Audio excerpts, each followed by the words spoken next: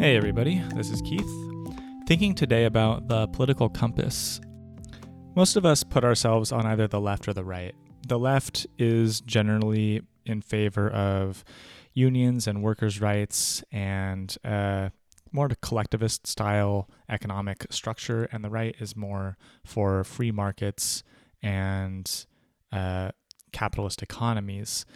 And that doesn't describe very much in the world of politics, unfortunately. So I find the left and the right very unhelpful in modern discussions, and I want to stop identifying as on the left. And I actually call myself more of a centrist nowadays, but that's not true, actually. I'm actually firmly on the left, but I'm also firmly libertarian. And this adds another dimension to a political compass. It adds a top-down y-axis, top-bottom y-axis, from authoritarian on the top to libertarian on the bottom. And I'm going to take a political compass test, politicalcompass.org/test, and talk through all these questions with you to demonstrate how I think politically on a myriad of topics. Now, many of these will be left-right, but also many will be in terms of authority and liberty. And if I'm honest, I actually value my sense of liberty nowadays more than my sense of leftism. But I still do value both. I still love the candidacy of Bernie Sanders because he was so far on the left and he was less authoritative about it. He was still in favor of systems that would by very nature be an authority, like a universal healthcare system or absolving student debt. These would be authoritarian moves and measures, but they don't have that authoritarian principle to them in the same way that Joseph Stalin or Mao would have, if you can understand that.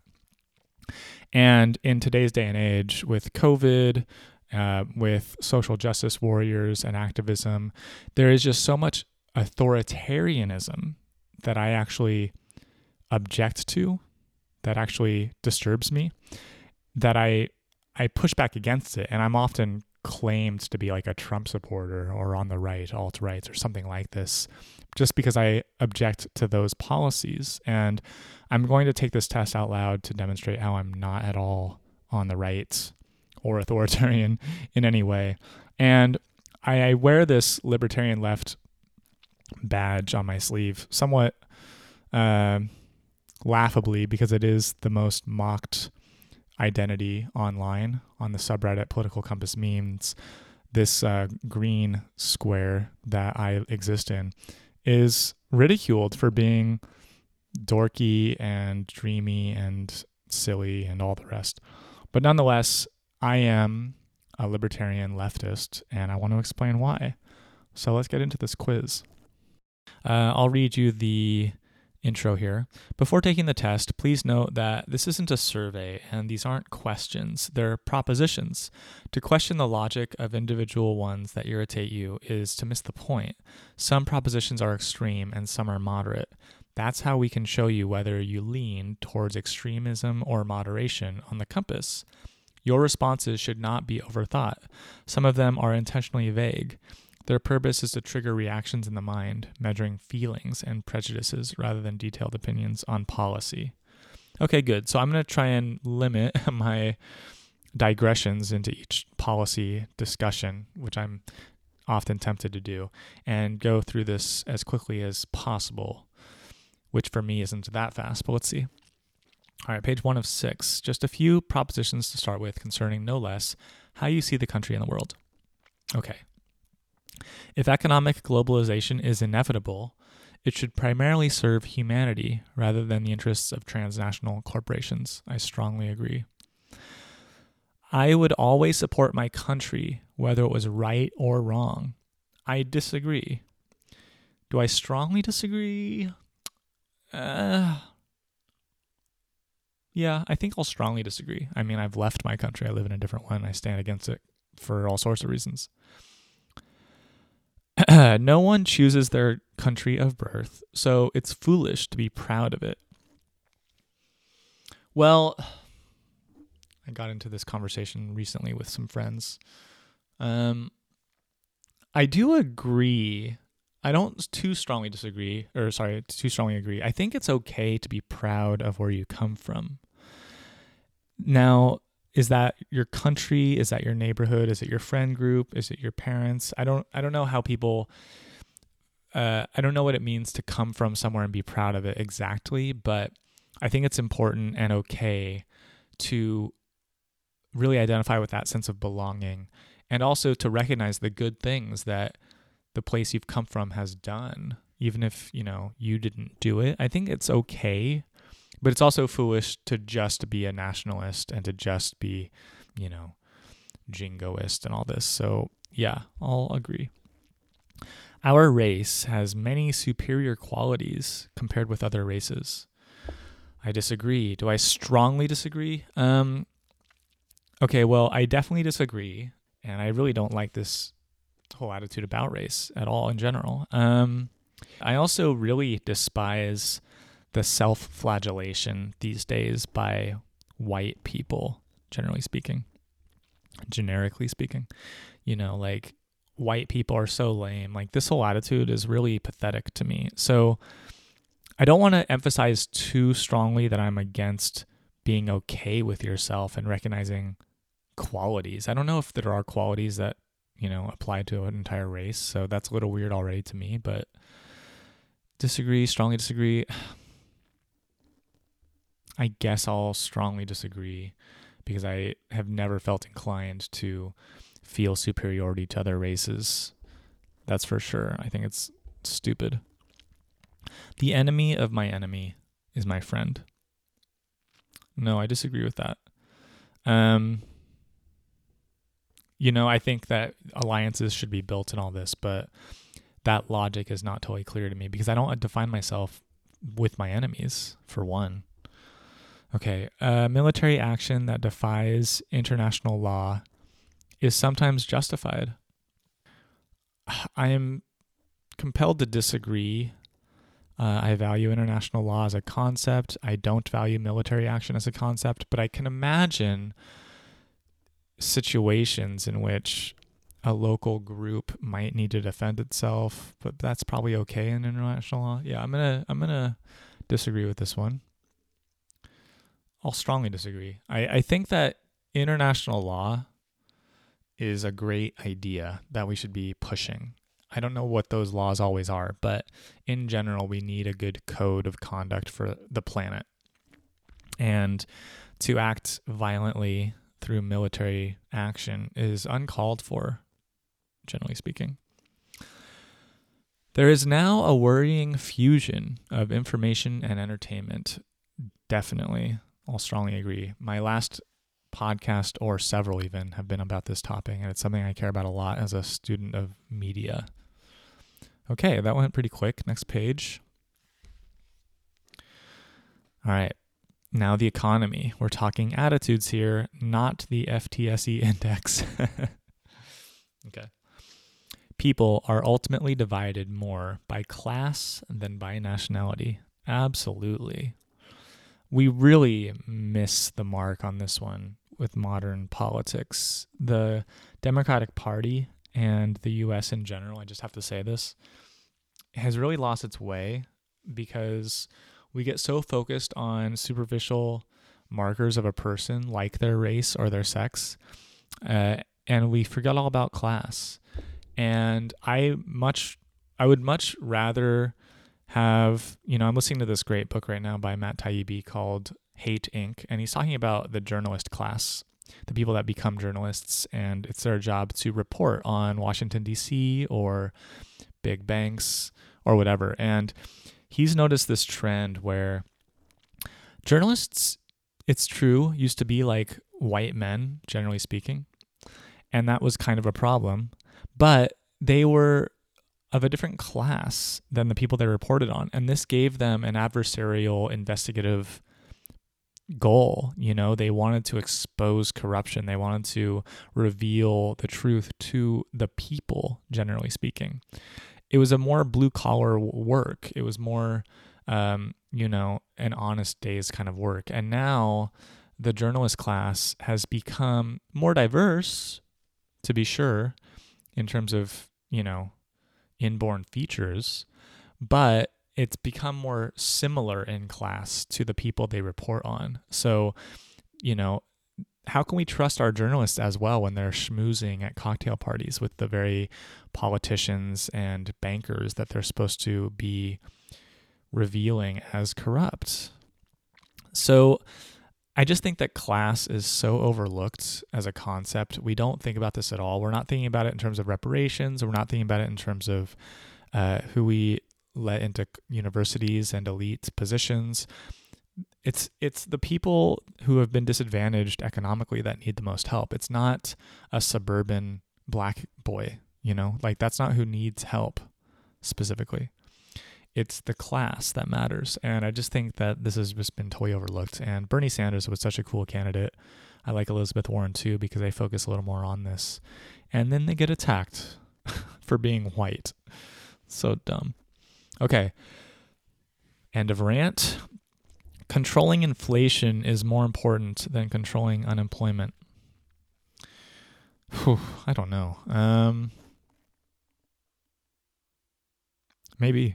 Yeah. I mean, I don't know. I don't know enough about unemployment and how it works in terms of who's counted. And, I think it's a problem if too many people are idle and not earning money, not making a living. I think that's a problem. But inflation, like when I see news footage of countries like Venezuela at the moment, where they, it takes millions and millions of currency value, whatever, to buy bread and stuff like that, that's awful. Like that's when a country is really screwed. So high unemployment is also bad, obviously, but I don't know. I wish I could stay neutral on this because it challenges my economic understanding too much. But I think I want to agree. I mean, being unemployed is not the end of the world so long as you're taken care of in some way, so long as your basic needs can still be met. Technically, not having a job is not a problem.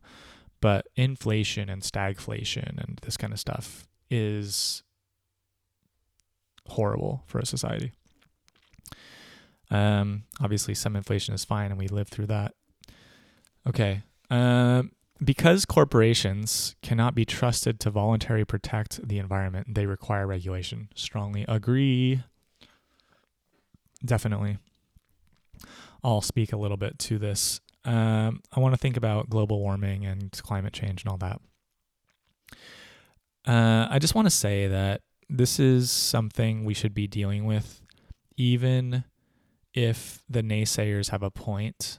You know what I mean? Like, even if the globe is naturally heating up on its own, even if human involvement doesn't affect the planet that badly, or if, Mother Nature will survive, it's humans that might die off or whatever, like, whatever the arguments are to ignore global warming or climate change, I still think it's important to regulate what corporations do to the environment in terms of wasting water, in terms of polluting water sources and the air, like just for our own sake. If you look at cities like Beijing and how polluted the air is, even Los Angeles, I would like the air cleaner. I want to live in a nicer place. I want my environment to be nicer. And it's corporations that are to blame for all of this pollution and waste. It's not on the individual to deal with that stuff. It's on corporations, and we need to regulate them. It's really important to do that. And I don't understand. I think we're missing the plot there too. Like with the climate change debate, we're focused on, ignorant idiots denying science. That's not the point. I don't care if people deny science or don't understand science. I don't care about that at all. I don't care about voters that, side with companies. I care about our politicians and our elected officials regulating companies for our own sake. I want more fuel efficiency in a car, even if climate change wasn't our fault. You know what I mean? Like, it just seems like a better thing to do.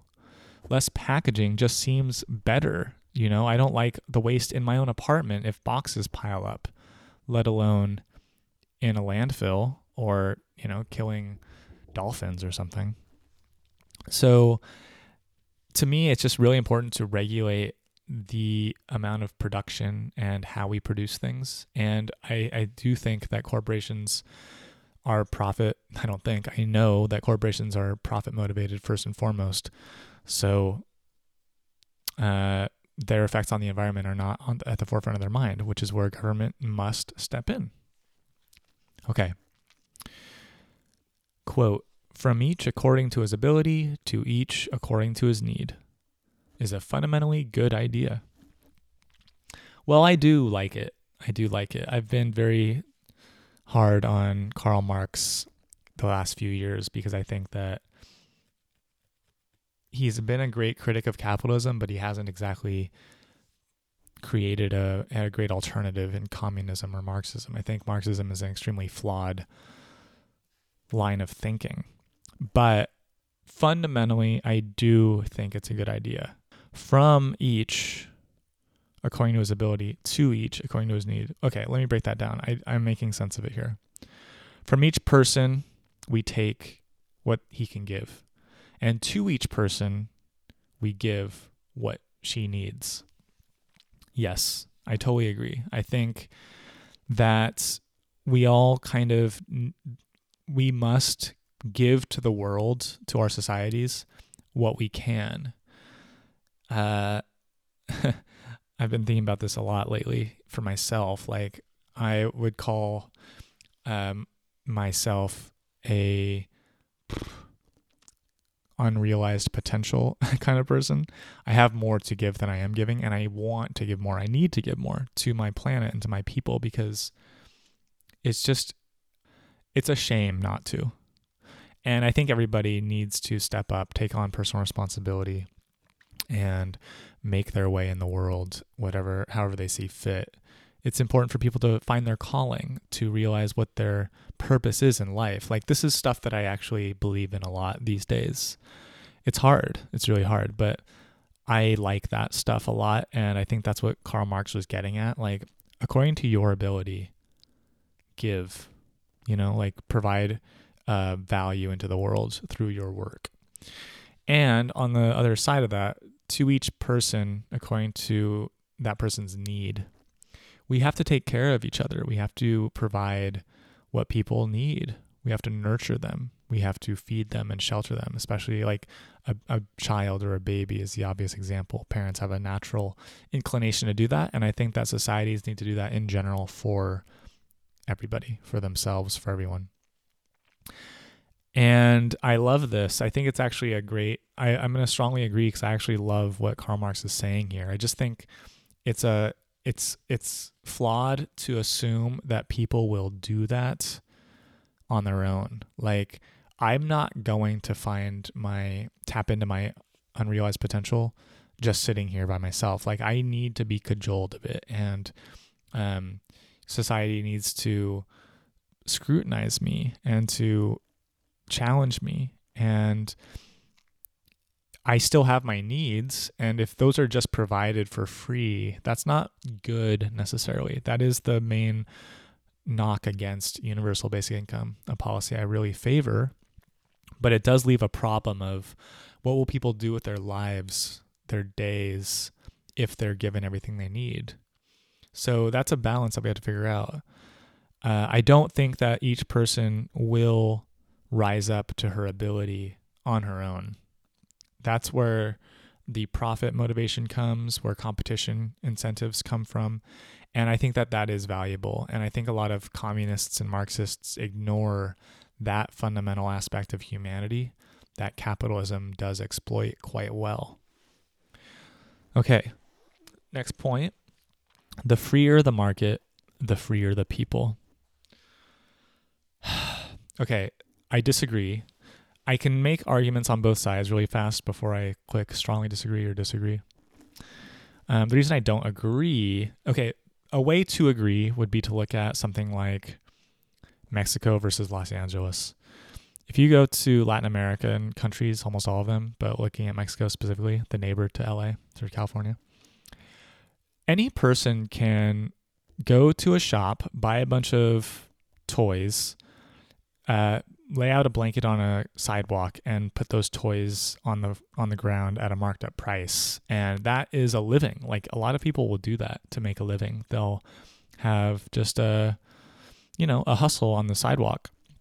And if you've traveled to developing countries, you've seen that. And that was illegal in Los Angeles until recently. And I don't know if it's good or bad. I think it has negative possibilities in terms of health and safety, in terms of consumer protections. But fundamentally, the people are freer. A struggling person has the ability to earn some money and feed herself if she can sell fruit on the corner. And that is a free market. That is like as free as a market gets. So in that sense, it's true that the freer market, the freer the people. But of course, the reason I disagree is that very open, laissez-faire capitalist markets open the door for tyrannical corporations. And corporations can be tyrannical. There's evidence of that throughout Latin America, through the Reagan 80s, through NAFTA and Clinton's 90s, an influx of immigration and a crash of the farming economy in Mexico. When you deregulate everything and make people, quote, free, that means corporations can come in and do what they want. And they have a lot of leverage. They have a lot of capital. They have a lot of sway. And this is very oppressive to a lot of people, a lot of places. So, yeah, that worries me more than getting, food poisoning off the sidewalk from buying a kind of sketchy piece of fruit or something. So I think I'll strongly disagree on that one. Okay, it's a sad reflection in our society that something as basic as drinking water is now a bottled, branded consumer product. Strongly agree. Land shouldn't be a commodity to be bought and sold. I'm pretty neutral on this. I want to agree it shouldn't be a commodity, but I don't know what else it could be. Like, what else could it be?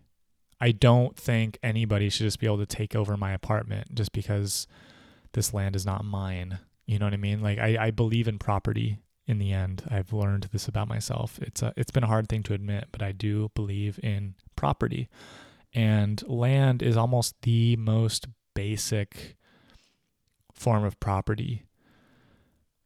All other property goes on to it.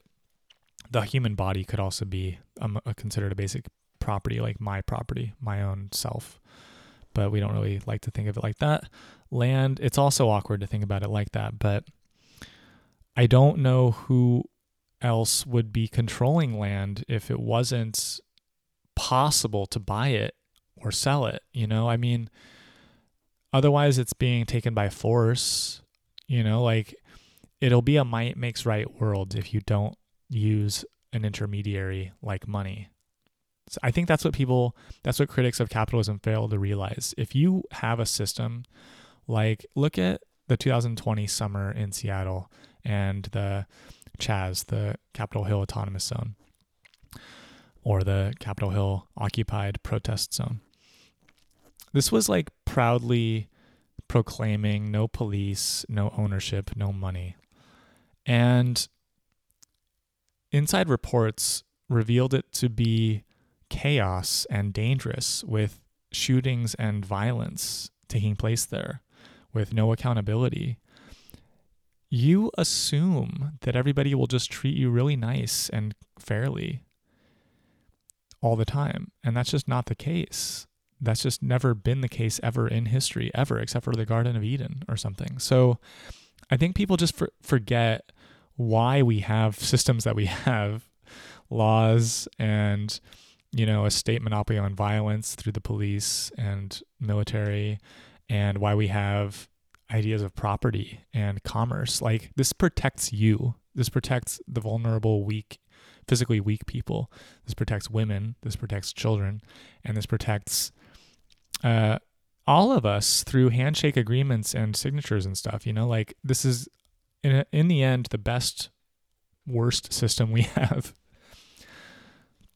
So I'm actually going to disagree on this, even though it's hard. But yeah, this is my libertarian sense. I want the freedom to exist on my picnic area without somebody saying, hey, this isn't yours. You can't just lay your blanket down on this patch of grass and claim it. Yes, I can. Okay. Having said that, my mind is going in all sorts of directions. Like, I want to write an allegory, like a short story like that or something. But fundamentally, we have to honor property. Now, that word we have to maybe play with and define better. But anyways, I'm going to move on. It is regrettable that many personal fortunes are made by people who simply manipulate money and contribute nothing to their society. Yeah, it is regrettable. Protectionism is sometimes necessary in trade. Yeah, it probably is sometimes necessary. I mean, I think so. I think so. That's when, tariffs and embargoes and stuff are put on goods and services that are traded internationally. Like if you want to support your own building economy, you need to, going back to the Mexican farmers, like they were making a lot of corn and they weren't buying American corn because they were making their own. And then when Clinton signed into NAFTA, the North American Free Trade Agreement, it flooded the Mexican market with way cheaper corn from America, from the US. And this was devastating. So they could have used some protectionism, for instance. The only social responsibility of a company should be to deliver a profit to its shareholders. No, strongly disagree. I mean, if they phrased it like the only technical responsibility of a company, then maybe. But social responsibility, obviously not. Like, companies should have a social responsibility. They don't. That's why we need regulation. They have a responsibility insofar as it earns them consumers. So, woke capitalism is an interesting thing happening now. Capitalist corporations that fundamentally hurt workers, like McDonald's or, whatever company you want to pick, they can say Black Lives Matter or put a rainbow flag on their logo and they look socially responsible, but it's an act. It's just virtue signaling. It's easy to look that way, but you're not doing it. Social responsibility would be to pay living wages, to, not overwork to death your workers, to let them, there's something happening at Tyson Chicken right now where COVID is running rampant and the managers are joking about the terrible conditions that the labor force is working in. And this is a labor force that's largely undocumented, for instance, and they're being sickened by it. It's terrible. So yeah, that's not true. Companies need to be socially responsible and we need to make them that way if they aren't on their own. The rich are too highly taxed. Strongly disagree. Those with the ability to pay should have access to higher standards of medical care. Well, this is a tricky one. I think I'm going to agree. I don't want to agree, but the way the world works is that if something comes out, let's say a new product or let's say a new, in medicine, a new form of surgery, it's very hard to democratize that for everybody right away. You need R&D. You need to fund that research and development, and you do that through, a lot of ways, of course, but also another way that you do it primarily is by charging a lot for it. And it makes sense that there is some sense to the fact that anything in a marketplace starts off with an extremely high value because it takes a lot to develop anything before mass producing it. And the people that have the money are able to democratize it eventually. This is where trickle down kind of works. I mean, look at Tesla. Elon Musk's idea was to make a really awesome car that cost a lot of money and make it really desirable to rich people, and to sell that first model of the Tesla in order to fund the second model, which was a step down in terms of price, slightly less luxurious. And then he finally was able to make the third model, which has become affordable to more middle-class people. And that's kind of how a lot of things work. So in a way, well, yeah, I've said what I need to say. So those with the ability to pay should have access to higher standards of medical care. I mean, I don't like the wording of that at all, but, let's remind ourselves that,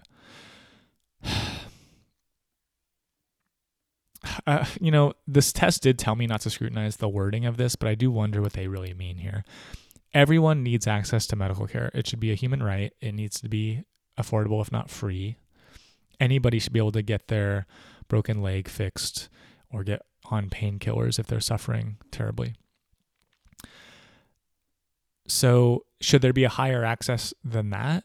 Well, I don't know if there should be, but I accept that there is, and I accept that people that have the means make it so. Next, governments should penalize businesses that mislead the public. I agree. A genuine free market requires restrictions on the ability of predator multinationals to create monopolies. A genuine free market requires restrictions. That's already funny. On the ability of predatorial... Well, I'm happy that there are restrictions. I worry about predator multinationals. I worry about monopolies. This first part of the question confuses me. A genuine free market. I don't care if it's a genuine free market. I don't care about genuine. I don't care about free market that much. I care equally about fair market. This is weird. I don't know which side of the line this is going to put me on, depending on how I answer this. So I want to get it right.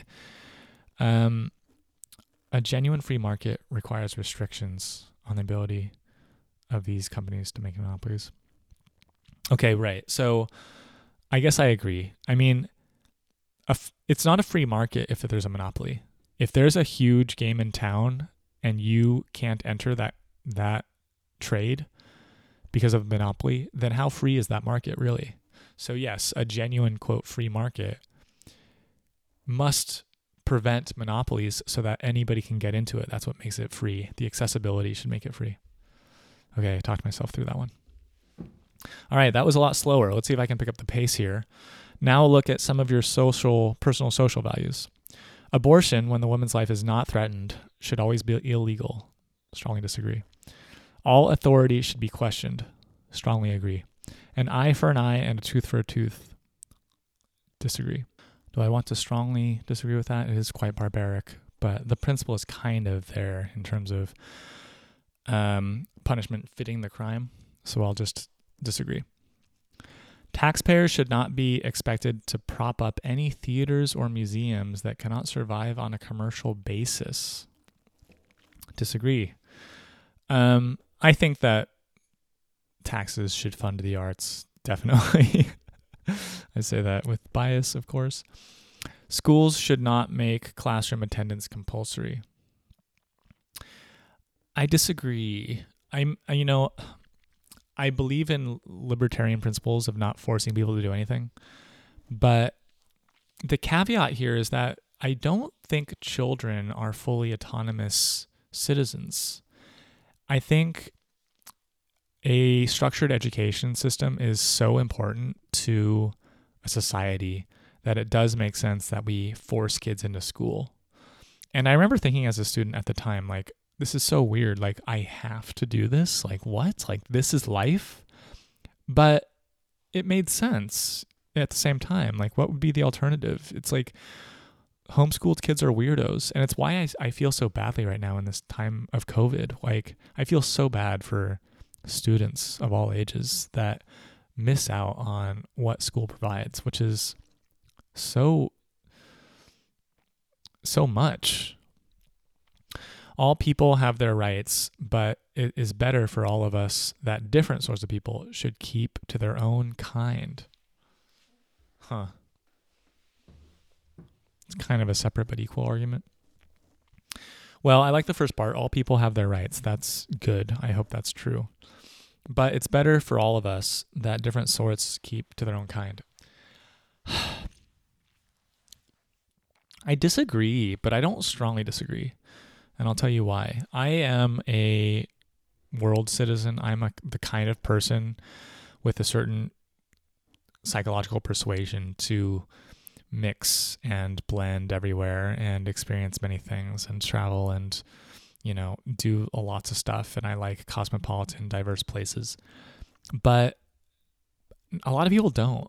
And even cosmopolitan people around the world, like in Tokyo or Sao Paulo, still prefer their kind, speaking their language, for instance. And people do get along better with others that look like them, act like them, share their interests.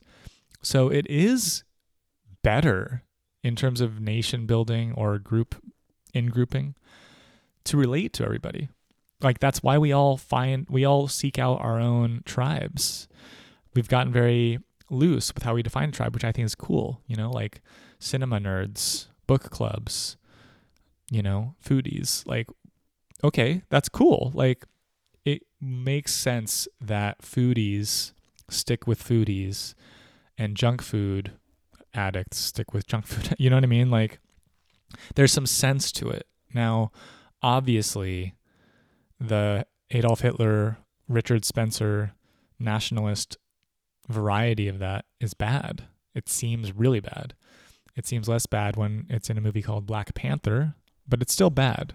Like, in grouping to that level of severity is awful.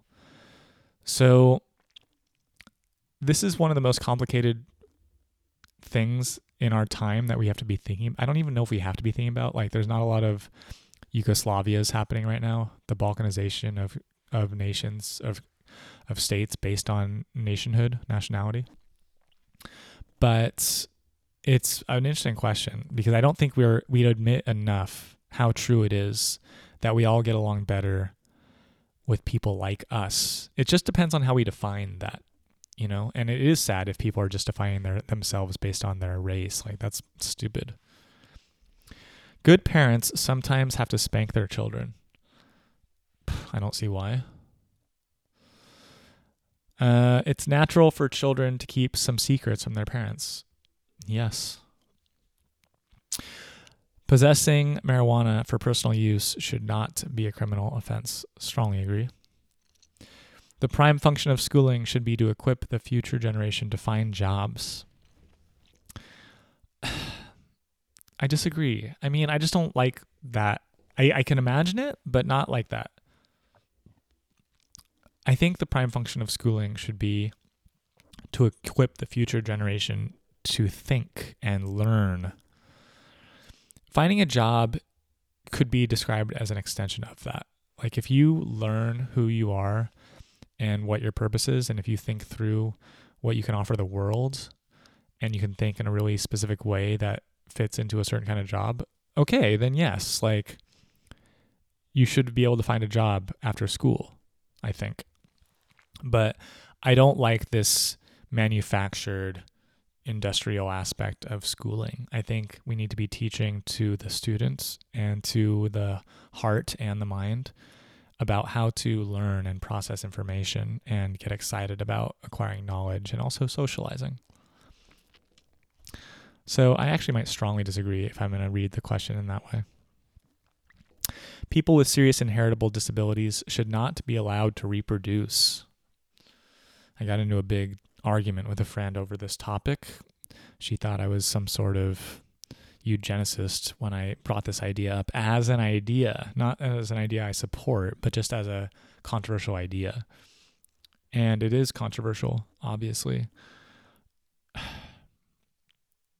I don't know what to say about this. I guess my answer is, of course, we cannot limit people. I disagree because I think it's a tragedy if we don't let people do what they do, That said, I can see the argument. Like, we all can imagine a world in which everybody is smarter because stupid people don't reproduce as much. You know what I mean? Like, in your more vulnerable, honest moments, you feel that way, I'm sure. But of course, like, I'm not going to be the one to tell somebody that they can't reproduce. Ugh. Okay. The most important thing for children to learn is to accept discipline. Strongly disagree. There are no savage and civilized peoples. There are only different cultures. There are no savage and civilized peoples. There are only different cultures. Well, that's a really complicated question. Should I go into it? I guess for the purposes of just explaining my perspective these days a little bit, I will say that I disagree. Of course, there is a way to just say it like that. Like, these are just different cultures. The medieval times were just different cultures. You know, drawing and quartering a human body with 4 horses, pulling him limb from limb. That's just a different culture of punishment. Okay, it's probably technically true, but it's also savage. I would describe that. That is uncivilized. Even to use a guillotine in order to cut someone's head off for punishment seems uncivilized to me. So in today's, political international discussion, this is an issue with some cultures that practice honor killings, female genital mutilation, whatever. And I'm not ready to just accept that as a different culture. I would rather reform that to a more enlightened, humane 21st century sensibility. So I disagree. Do I strongly disagree? Well, how much do I believe in civilization? How valued do I make, ending the death penalty, allowing abortion? These are questions of civility. And if you believe those, you might think it's savage to adhere to a fundamentalist religious view of it, wouldn't you? And I think I'm on that side of it. So yeah, I strongly disagree. Those who are able to work and refuse the opportunity should not expect society's support.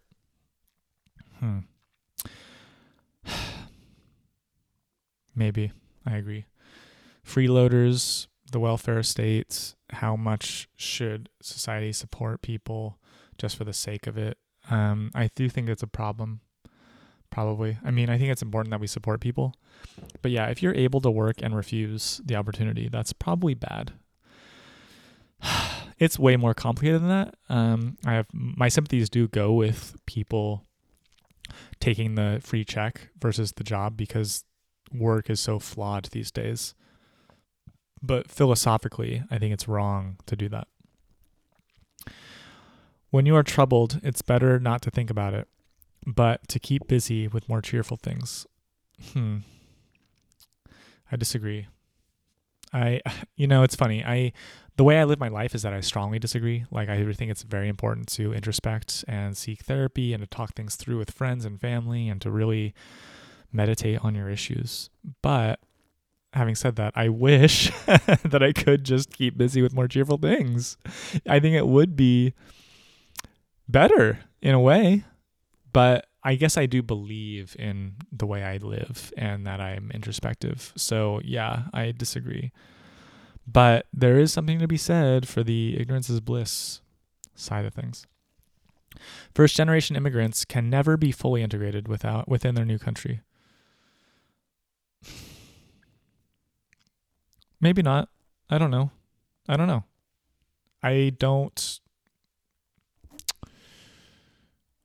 don't believe one way or the other.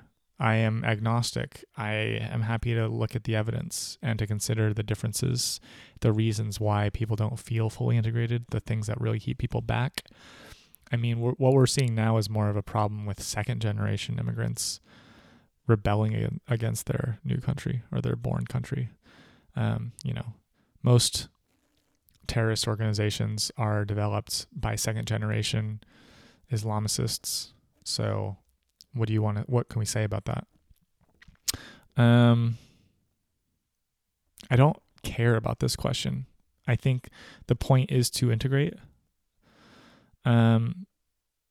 So if I say that I agree, am I saying that integration is pointless, or am I saying that, yeah, we should work harder? You know what I mean? I don't know about this.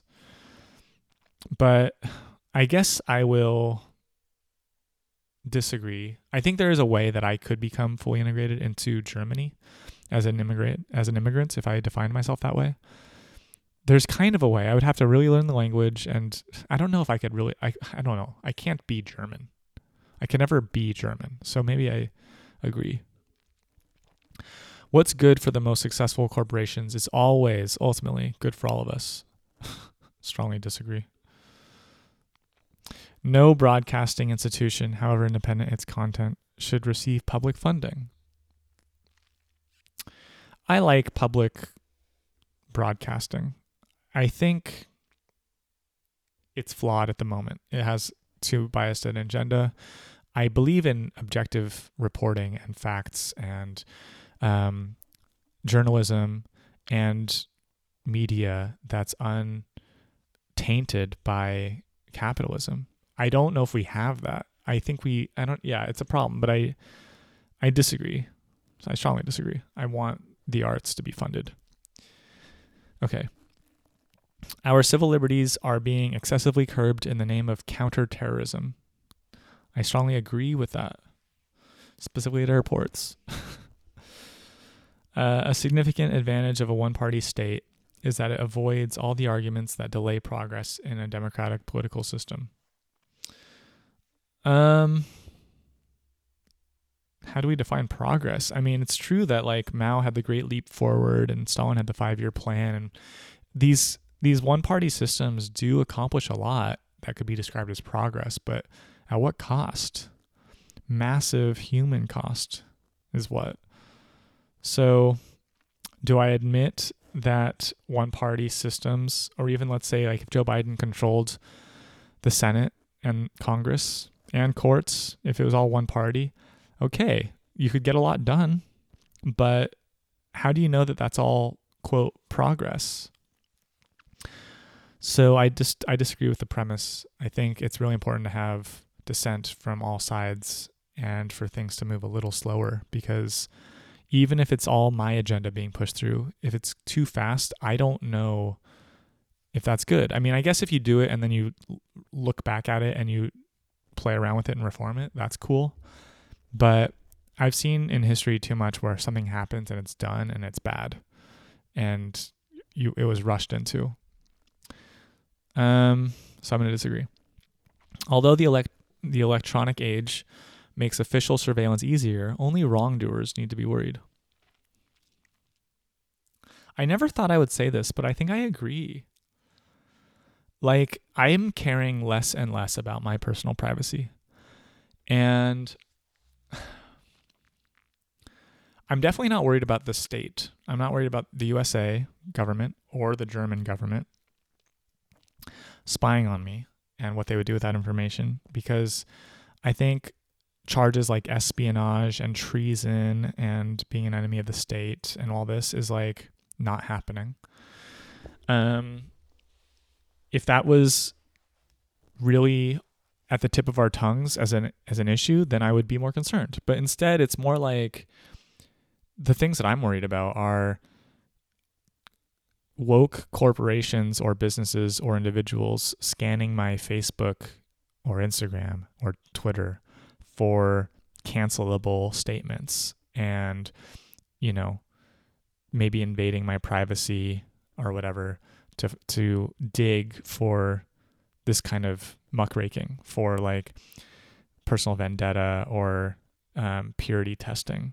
But it's not governments. It's not governments that do that. It's corporations to whom we already give our information. And it's not even them. They don't actually generally punish us. They punish witch hunts. They punish, like Twitter will ban somebody, not just because of some policy infringement, but because a mob is asking for their head. And then Twitter will say, oh yeah, you've gone too far with your transphobia or something. And that's what I worry about. And then when I think about the other side of it, like, what am I worried about? The porn I look at?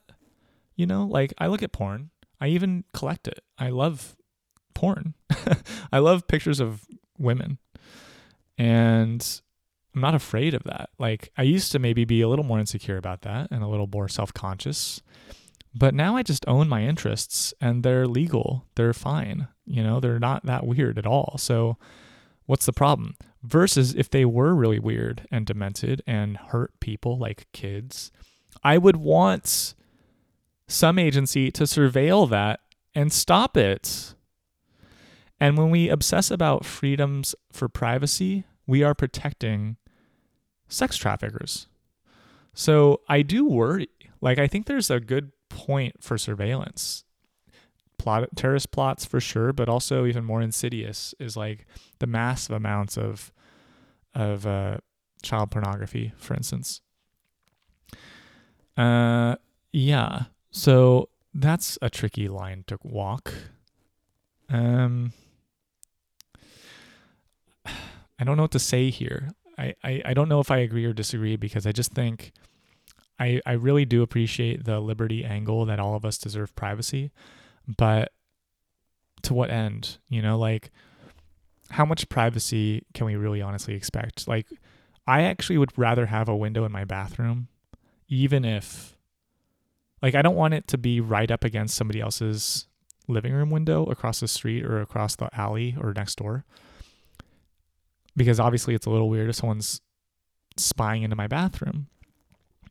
But if there's a street between us and it's across the way, maybe like a big field between us, ideally, and they could technically use a telephoto lens or telescope, binoculars, to spy in on me, so be it. Like, I want a window, you know, I want an open window. So I don't know. I guess I just feel like our paranoia can get the best of us. I don't feel really limited in my liberties and my personal liberties if my information is tracked. I just don't feel that way. But for people that really feel that way, I relate. I'm on your side in terms of personal and civil liberties. But I just also think there's a point that we want to surveil for some things. The death penalty should be an option for the most serious crimes. I'm against it, but I'm not losing too much sleep if a really heinous person gets killed by the state anymore. I used to make a really big deal out of that. Now, like, even Osama bin Laden, I would have preferred trial. I don't like that he was like shot and buried at sea straight away. Like, I don't even know if I believe it. Like, there's no, like, I'm not satisfied with that conclusion, just being told by Obama that that happened and that everyone cheers. Like, okay. I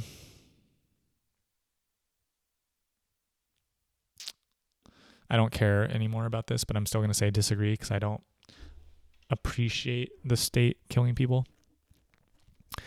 In a civilized society, one must always have people above to be obeyed and people below to be commanded. I disagree. That's a weird way to phrase it. I don't fetishize hierarchies. I think they naturally occur. I think that makes sense. I think they're productive and we fall into them easily, but I don't fetishize them. I love co-ops. I love bands. I love teams. I love co-writing and co-producing and collaborating. Even if I do want to be a leader or have my vision and be at the top of this hierarchy, I like that too. I like it even more, if I'm honest, but I don't think it's necessary. Abstract art that doesn't represent anything shouldn't be considered art at all. Maybe. I mean, it's funny. Art is such a funny topic. I should just talk about art at some point on this podcast, having gotten a master's degree in it.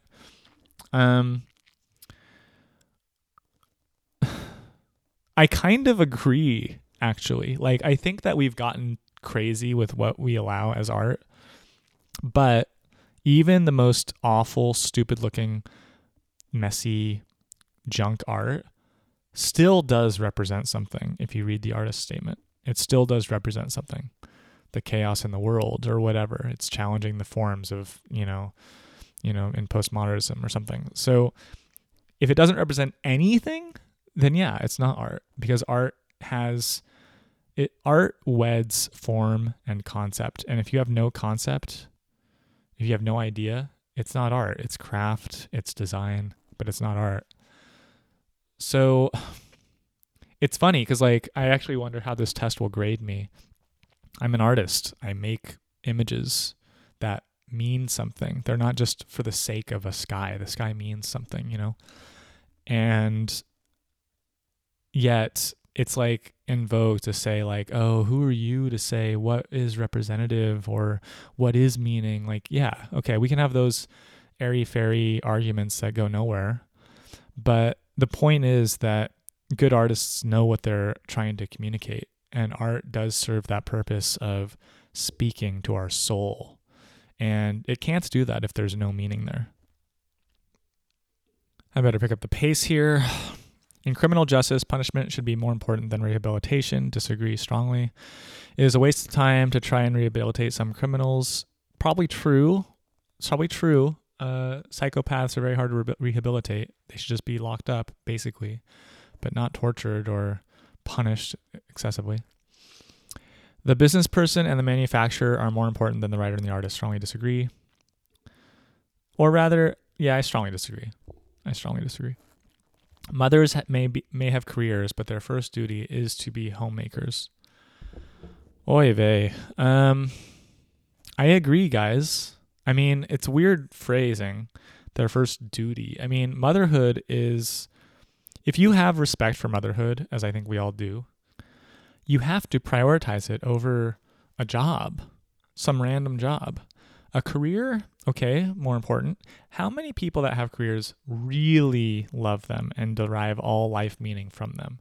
That's a real question. How many people can do that?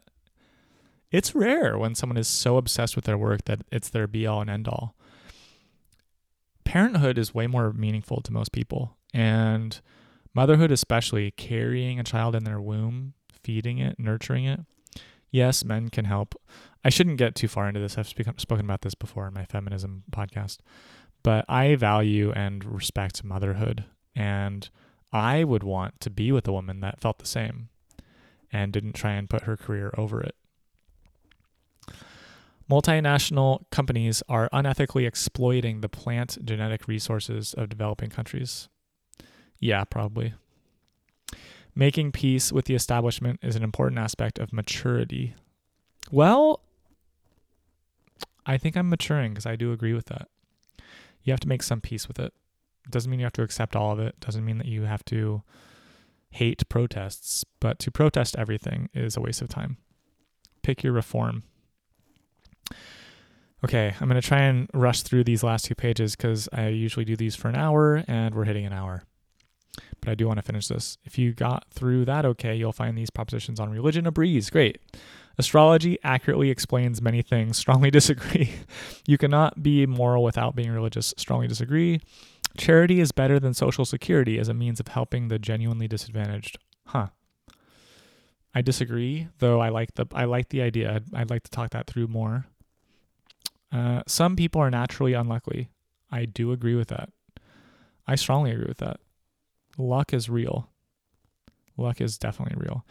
It is important that my child's school instills religious values. No, it's not important that my child's school instills religious values. Ridiculous.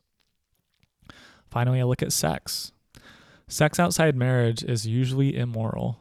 Strongly disagree. A same-sex couple in a stable, loving relationship should not be excluded from the possibility of child adoption. Should not be excluded. Strongly agree. Pornography depicting consenting adults should be legal for the adult population. Strongly agree. What goes on in a private bedroom between consenting adults is no business of the state. Strongly agree. No one can feel naturally homosexual. Strongly disagree. I mean, that's a weird question. I disagree. These days, openness about sex has gone too far. Well, I actually might agree there, but I'm not sure. That is worth talking about more. That is really worth talking about more. I think that I have to make a point about sex here. And my next podcast is about sex, so I'm tempted to save it, but I think I will say it here. Sex is used for procreation, obviously. Sex is used for pleasure, obviously. But there's another, and okay, between those two things, the religious people that think it's only for procreation and only between husbands and wives are wrong. And I'm glad that we don't live in those times generally anymore.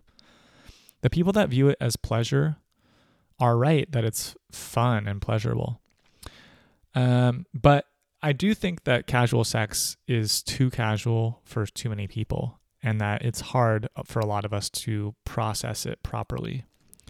Sex, I think, and the bonobos and anthropologists who study this topic will say this, sex is a bonding activity. It bonds us to each other. That's by and large why we do it. It brings people closer together. Now, obviously, a husband and wife want to be closer together, but it's not exclusive to husbands and wives. People in general should feel closer together, and sex is a way to do that. And that's good. And when we go too far with the pleasure side of it, we also lose that value. We somehow deprive the meaning from it, and it should have meaning. So we use it to sell everything because we love it and we will buy things that are attached to it. And that is difficult. And it does shame people of different body types. It does prioritize beauty standards. Things happen inevitably because there are those things such as beauty standards. But yeah, we might be going too far. I'd be willing to hear that out. But I'm going to disagree because I don't think that's true around the world. And yeah. Okay, guys, I'm done. So now we can talk about this. Here we go. In the introduction, we explained the inadequacies of the traditional left-right line. If we recognize that this is essentially an economic line, it's fine as far as it goes. We can show, for example, Stalin, Mao, Zedong, and Pol Pot with their commitment to a totally controlled economy on the hard left. Socialists like Mahatma Gandhi and Robert Mugabe would occupy a less extreme leftist position. Margaret Thatcher would be well over to the right, but further right still would be someone like that ultimate free marketer, General Pinochet. That deals with economics, but the social dimension is also important in politics. That's the one that the mere left-right scale doesn't adequately address. So we've added one, ranging in positions from extreme authoritarian to extreme libertarian. Both an economic dimension and a social dimension are important factors for proper political analysis. By adding the social dimension, you can show that Stalin was an authoritarian leftist, i.e., the state is more important than the individual, and that Gandhi, believing in the supreme value of each individual, is a liberal leftist. While the former involves state-imposed arbitrary collectivism in the extreme top left, on the extreme bottom left is voluntary collectivism at regional level, with no state involved. Hundreds of such anarchist communities existed in Spain during the Civil War period. You can also put Pinochet, who was prepared to sanction mass killing for the sake of the free market, on the far right, as well as in a hardcore authoritarian position. On the non-socialist side, you can distinguish someone like Milton Friedman, who is anti-state for fiscal rather than social reasons, from Hitler, who wanted to make the state stronger even if he wiped out half of humanity in the process. The chart also makes clear that despite popular perceptions, the opposite of fascism is not communism, but anarchism, i.e. liberal socialism. And that the opposite of communism, i.e. entirely state-planned economy, is neoliberalism, i.e. extreme deregulated economy. This now shows a picture of the political compass. You have a left-right axis going from left to right, and then you have a top-bottom, up-down axis with authoritarian on the top and libertarian on the bottom. And it puts Stalin in the top left, and it puts Milton Friedman in the bottom right, not in the far bottom though. And it puts Gandhi in the libertarian left quadrant and Margaret Thatcher in the authoritarian right. The usual understanding of anarchism as a left-wing ideology does not take into account the neoliberal anarchism championed by the likes of Ayn Rand, Milton Friedman, and America's Libertarian Party, which couples social Darwinian right-wing economics with liberal positions on most social issues. Often their libertarian impulses stop short of opposition to strong law and order positions and are more economic in substance, i.e. no taxes. So they are not as extremely libertarian as they are extremely right-wing. On the other hand, the classical libertarian collectivism of anarcho-syndicalism, libertarian socialism, belongs in the bottom left-hand corner. In our homepage, we demolished the myth that authoritarianism is necessarily right-wing, with examples of Robert Mugabe, Pol Pot, and Stalin. Similarly, Hitler, on an economic scale, was not an extreme right-winger. His economic policies were broadly Keynesian, and to the left of some of today's labor policies. If you'd get Hitler and Stalin to sit down together and avoid economics, the two die-hard authoritarians would find plenty of common ground. A word about neocons and neolibs. U.S. neoconservatives, with their commitment to high military spending and the global assertion of national values, tend to be more authoritarian than hard right. By contrast, neoliberals, opposed to such moral leadership and more especially the ensuing demands of the taxpayer, belong to a further right but less authoritarian region. Paradoxically, the freer market in neocon parlance also allows for the large-scale subsidy of the military-industrial complex, a considerable degree of corporate welfare, and protectionism when deemed in national interest. These are viewed by neolibs as impediments to the unfettered market forces that they champion. Your political compass. Economic left-right, negative 6.75. Social libertarian/authoritarian, negative 5.59. I am quite far left and quite libertarian. So that's that. Okay. Just to reiterate here, I have taken this political compass test to demonstrate my bona fides that I am on the left, but more importantly, to me, I am more libertarian. And I want to make that clear. I take for granted being on the left. It's easy, it's obvious, it's how I've grown up. And most of us have grown up imagining the political sphere and conversation as a left-right divide. What I've tried to do on this episode is demonstrate how unhelpful that is and how there are so many more ways to measure something. This is adding one extra axis that I think is extremely important to add, which is authoritarianism versus libertarianism. And I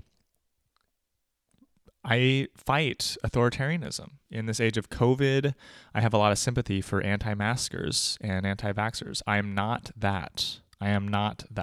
But I really value personal freedoms, and I really distrust and am skeptical of authoritarian measures, even when they're on the left, even when they're trying to do good.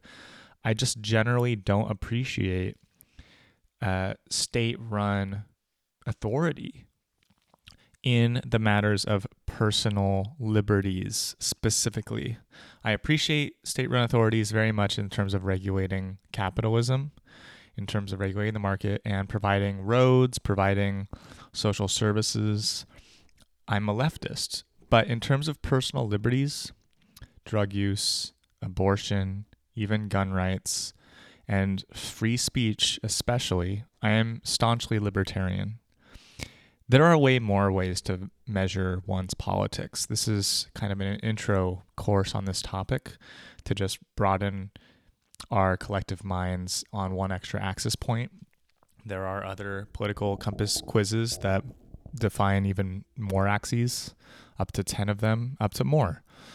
And I do actually appreciate those even more because I do think ultimately, if we're going to talk about politics, which I am, prone to do, to be honest, we have to take everything at its own face value. It's very hard to compare apples to oranges, in my opinion. I don't know why we have this idea that if I know your stance on abortion, I also know your stance on climate change, and I also know your stance on immigration. Like, those things are so different. Like, why would you have the exact same opinions as everyone else?